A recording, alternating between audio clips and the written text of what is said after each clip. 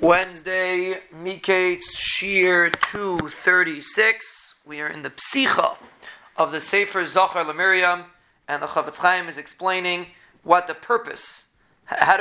He starts off explaining the pasuk. Zachar Hashem Lekech LeMiriam Baderech B'Tzeischa Mitzrayim. What's the focus of this pasuk? So he explains like this. He says Zachar. The word Zachar means if you're dealing with something that a person usually would forget about. That's what the pasuk of Zachar means. For example, a person's having a conversation with people. So generally, you're not on your toes to be careful about what you say. Talking to your wife, your husband, your friend, your neighbor, you're having a conversation. Many people do not think too much or put too much effort into their conversations. So the word Zachar is coming to say, remember, don't forget, don't get caught up. Like Zachar Shem Shabbos Lekadshay. He explains, a person shouldn't forget about Shabbos. So the Gemara darshans that pasuk talking about a specific instance that a person shouldn't forget about Shabbos.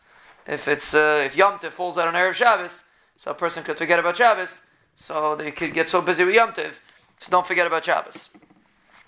But so Zachar means if a person's Isaac with talking to people, he should remember about what happened to Miriam.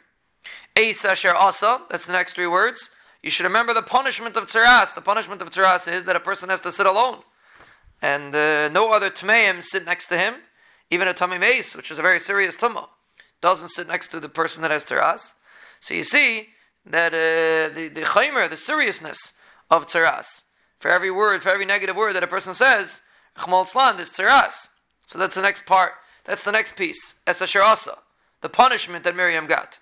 And therefore you see the severity of the aveira, because you see the terrible einish that a person gets, even though nowadays there is no tzaras anymore. But we should learn from what happened then to what's really happening now, even though we don't see it. But what's really happening now to a person's neshama, when he's not careful with his speech, is the equivalent of tzaras then, which was a very serious punishment for a person that had it.